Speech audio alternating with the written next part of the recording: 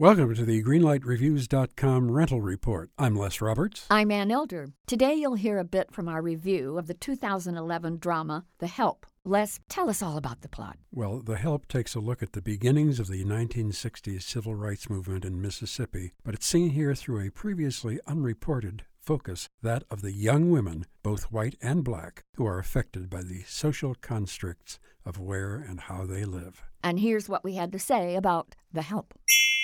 I felt that it was a disappointing picture. I think it's pleasant, but I don't think it's a great picture. I wouldn't call it a great picture. No. I think it's a very good picture. This was very, very moving. It made me think back to those times. You know, one of the good things about going to any movie, Anne, is that there's something in it that reminds you that you're a human being too, and you lived part of this life that you're watching. And that's what so very much touched me about The Help. I thought it was cliched. So I'm going to say that The Help deserved better. I didn't hate the picture, so I'm giving The Help a yellow light. Okay. I feel pretty much the way you do about the film, but I guess I don't feel quite as strongly about what's wrong with it. And because I enjoyed the performances of almost all the actresses in this film, I'm going to give The Help a qualified green light. So, a yellow light and a green light for The Help.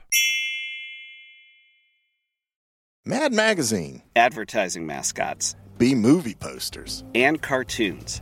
Oh yeah, can't forget cartoons.